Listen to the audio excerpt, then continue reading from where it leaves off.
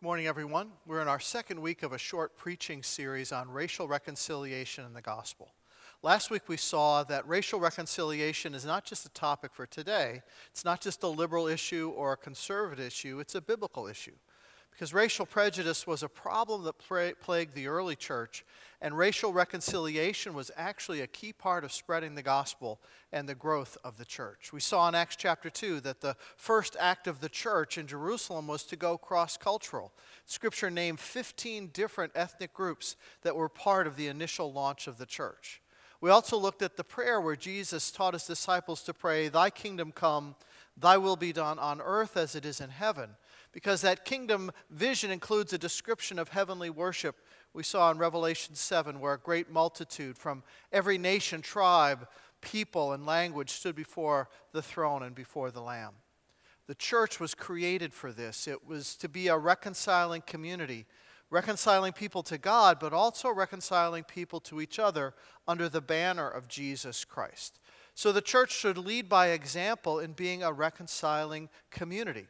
That's what we're created to be. Reconciliation actually gives credibility to the gospel. But the reality is the church is better known as a segregated community because Christians in America of all colors don't seem to live out Jesus' kingdom perspective. A perspective from the kingdom forces us to open our eyes and see things as Jesus sees, to open our hearts to love as Jesus loves, to open our minds and to think biblically about our world. We've got to start a conversation about racism in the church and the frequent disconnect between what is professed on Sunday and then what is lived out on Monday through Saturday. We need to remember that reconciliation is not an end in and of itself. As Pastor Tony Evans writes, reconciliation is a means toward the greater end of bringing glory to God through seeking to advance his kingdom in a lost world. That's why we need reconciliation. So think with me for a moment about one of the events that ignited the recent conundrum about race, Ferguson, Missouri. For years to come, two different stories will be told about what happened on August 9th, 2014. Two different narratives about what took place between an encounter with a police officer and a young man. One story will tell of a black teenager who, while trying to surrender, was shot and killed by a trigger-happy white cop. And the community rose up in civil disobedience against a racist system that oppresses minorities and devalues the lives of young black men. The other story will tell of a young man who stood 6'5" and weighed 289 pounds, the size of an NFL lineman, who had just committed a strong-arm robbery at a convenience store, and when stopped for walking down the middle of a busy street, he punched a police officer in the face through the open window of his police cruiser, reached for the officer's gun, and the ensuing fight spilled out of the police car onto the street, and fearing for his life, the police officer shot and killed his attacker. The riots, well, they were caused by hoodlums and agitators just looking for an excuse to loot and burn local businesses. Two very different descriptions of the same event. A wide disparity about what happened on that night. Now, where would you place yourself on that continuum between believing this was an act of cold-blooded murder by a racist white police officer or believing it was an act of justified self-defense? Where would you place yourself on that continuum? Where would you see yourself there? Because where you place yourself on that continuum between racist act and justifiable self-defense actually tells us more about you than what really happened on that August day. Because none of us were there, right? I mean, none of us were there. I don't think we have any eyewitnesses here. So we have all formed our opinions about what happened based on second and third and fourth hand information. We listened to the news, we saw interviews, we read articles, we watched videos, we heard stories. And then we unconsciously assign levels of credibility to all those various sources of information. Do we think this news channel is reliable in its reporting? Do we trust these witnesses, or are they skewing their testimony because of an agenda? Do we believe some reports, but we don't believe others based on our past experiences, about our beliefs about police officers, about racism, about the behavior of young black men, and a whole host of other beliefs? And we dismiss information that doesn't fit our view. In other words, we all have bias. Even before the first news broadcast, we already have a predisposition to believe or disbelieve what we hear and see based on our internal world, our bias. Every person carries bias. Black, white, Asian, Latino, it doesn't matter who you are. It's unavoidable. We all carry a certain level of bias into every experience and every relationship. No matter how objective we think we are, the only window we have onto the world out there is from our world inside our heads. So everything we see and do is evaluated by our inner bias. That's what we call the myth of objectivity, that someone can somehow separate their own life experience and history from how they evaluate what's going on in the world around them. Folks, we all have some level of implicit bias. We all do. And that's the beginning of racism, these automatic, unconscious things that come up when you react in a certain way. It's one thing to talk about racism and reconciliation kind of on the macro, the big picture level for our nations and big groups. It's another thing to talk about it on a micro level, the small picture, down to the individual, down to me and to you and what's going on in our internal world and our bias. I believe Jesus wants us to look at our bias and begin to confront it, because that's what Jesus did all the time. Jesus constantly confronted misguided perceptions, not always about racism, but yes, sometimes about racism. So we're going to see in just a moment how Jesus confronted racial bias, because it not only separates people from each other, it also separates people from a living relationship with God. Let me read just a portion of the story recorded for us in the Gospel of John chapter 4, where Jesus encounters a racial problem with a woman. You may be familiar with this story, but I'll bet you've never looked at it from the perspective of Jesus confronting racial bias. John 4, starting with verse 1. Jesus learned that the Pharisees had heard that he was gaining and baptizing more disciples than John, although in fact it was not Jesus who baptized, but his disciples. So he left Judea and went back once more to Galilee. Now he had to go through Samaria. So when he came to a town in Samaria called Sychar, near the plot of ground Jacob had given to his son Joseph, Jacob's well was there, and Jesus, tired as he was from the journey, sat down by the well. It was about noon. When a Samaritan woman came to draw water, Jesus said to her, "Will you give me a drink?" His disciples had gone into town to buy food. The Samaritan woman said to him, "You are a Jew, and I'm a Samaritan woman. How can you ask me for a drink?" And then John adds this little editorial comment. He says, "For the Jews do not associate with the Samaritans."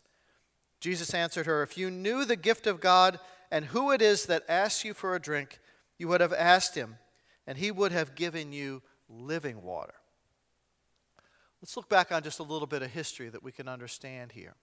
In the year 722 BC, Assyria invaded Israel, conquered it, and the victorious Assyrians took many Jews back to the nation of Assyria as captives, and then transplanted Assyrians back into Israel. Over the decades, the Jews who had remained behind in Israel began to intermarry with these incoming foreigners. These were interracial marriages, and so they created a kind of a new group called the Samaritans.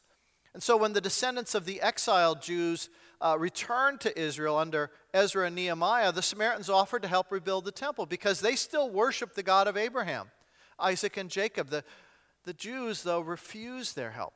The Jews despised the Samaritans, saw them as traitors and half-breeds, unclean, rejected by God. They wouldn't have anything to do with the Samaritans. And that snub, that rejection began a centuries-long feud between the Jews and the Samaritans that continued to Jesus' day.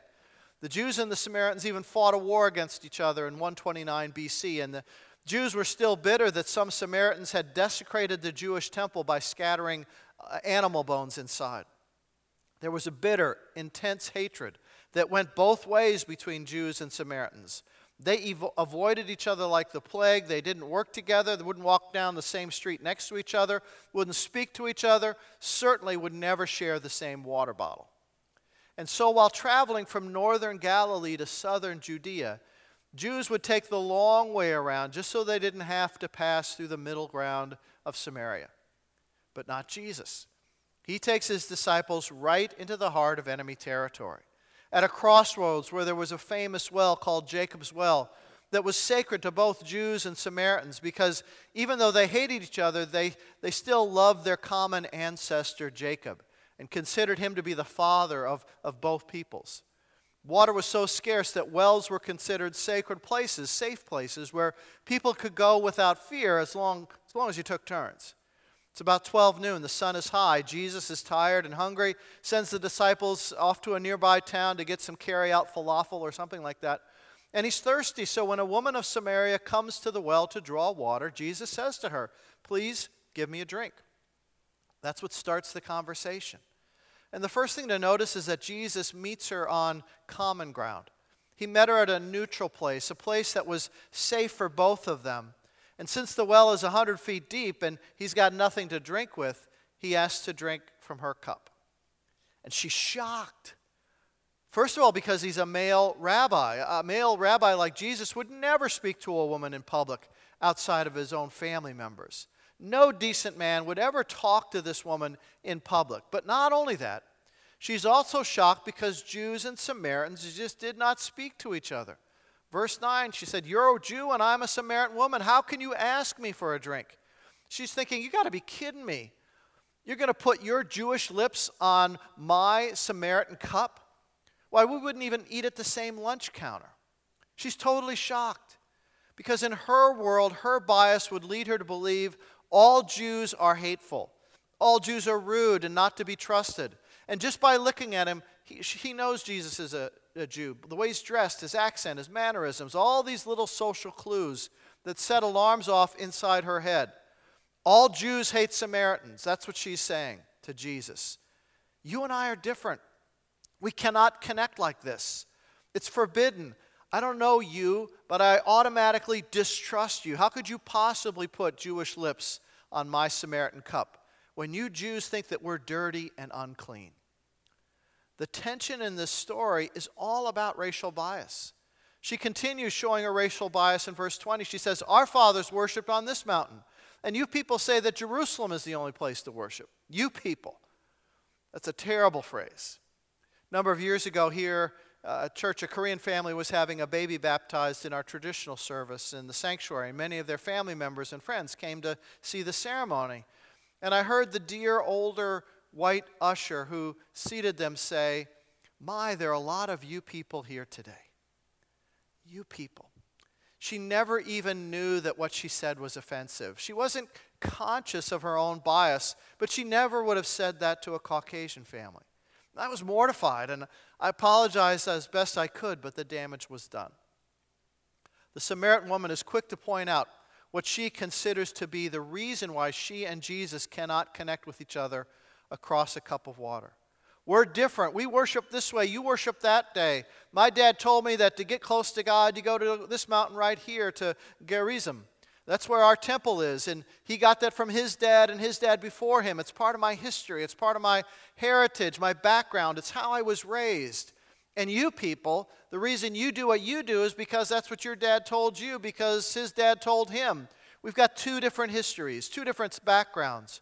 We're raised on different sides of the track, Jesus, so you stay on your side and I'll stay on mine. She doesn't know anything about Jesus, but in her mind, she's got him all figured out. That's racial bias. Now, Jesus doesn't go along with any of this. Even everything he does is kind of contrary to her preconceptions. Everything he does takes her by surprise. First of all, he treats her with respect. He treats her as just another human being. He doesn't acknowledge the racial differences and the barriers that history and culture have erected. Jesus doesn't play by those rules, and he does not act like what she thinks a Jewish man would act like. He doesn't take the bait, doesn't get into this racially charged or religious confrontation. He doesn't get into a debate with her. Instead, he gives her an invitation in verse 10. If you knew the gift of God and who it was who you were talking to who said, "Give me this drink," you would have asked him and he would have given you living water. See, when people operate out of their bias, they're operating out of preconceived ideas that are not rooted in God. Whenever you label a whole group of people, whenever you paint a group of people all with the same brush, that's bias. Whenever you think in your mind all blank are blank, that's bias. Bias rooted in culture or history, family, experience. It's what you think is true, but your information may not be accurate. Your truth may not, in fact, be the truth. You know, our culture has lost this idea that there's anything called the truth, an objective standard by which we can measure reality. We have so individualized truth to your truth and my truth, and everybody has their own truth.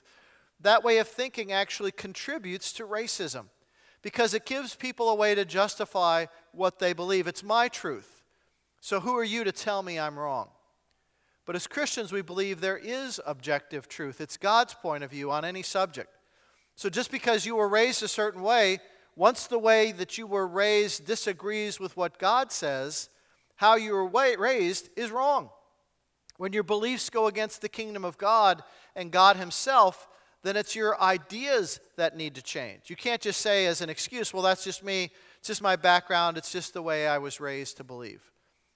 And that way, false thinking gets passed on from one generation to another, especially when it comes to our deep, even unexpressed racial feelings. Things get passed down. Year after year, decade after decade, ideas become ingrained, and we carry unconscious bias against some other group or skin color just because that's the way we were raised. And that's not just between blacks and whites in this country. The centuries-old conflict between Hindus and Muslims in India, the genocide going on in Myanmar against the Rohingya people, the treatment of the Kurds and the Yazidi people in Iraq and Syria, Armenians versus Turks, Russians and the Ukrainians, the persecution of the Uyghur people in China, bias, prejudice, racism. It's not just an American problem, it's a human problem. And it will always be until we individually place ourselves under the authority of God's word and God's truth and recognize that his truth overrides color, overrides history, overrides race. This doesn't happen automatically. It has to be intentional.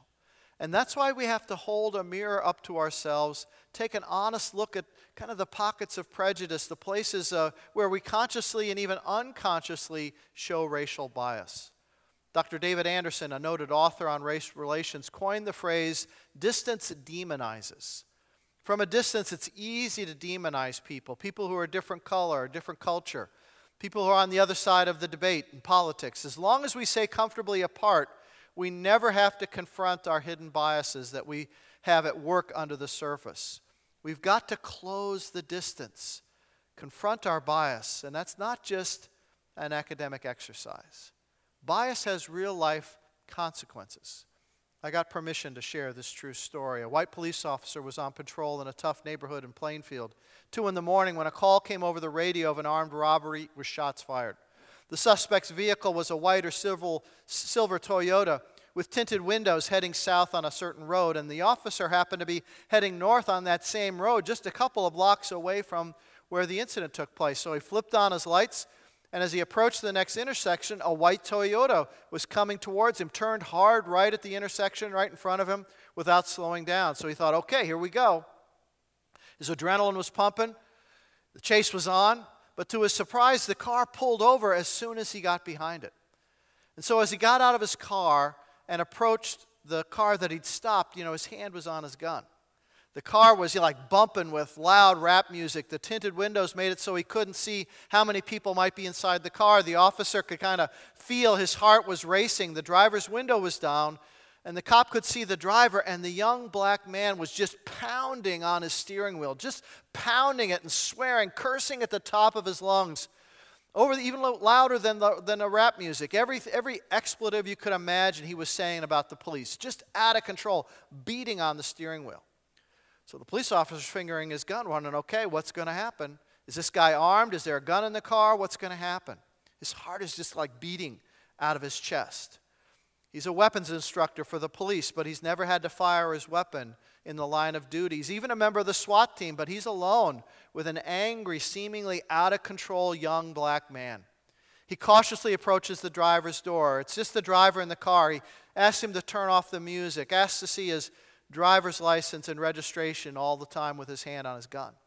The young man gives it to him, but continues this barrage of expletives against the police officer. You blanking cops are always stopping me, he keeps saying.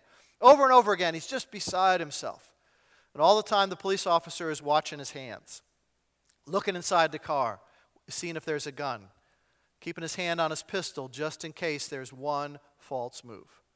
The police officer was just about to ask the driver to step out of the car when a call came over the radio that other officers had captured the suspect from the robbery. So he kind of let out a sigh of relief, but he still didn't know what was going on and why this guy was so agitated. He looked guilty of something.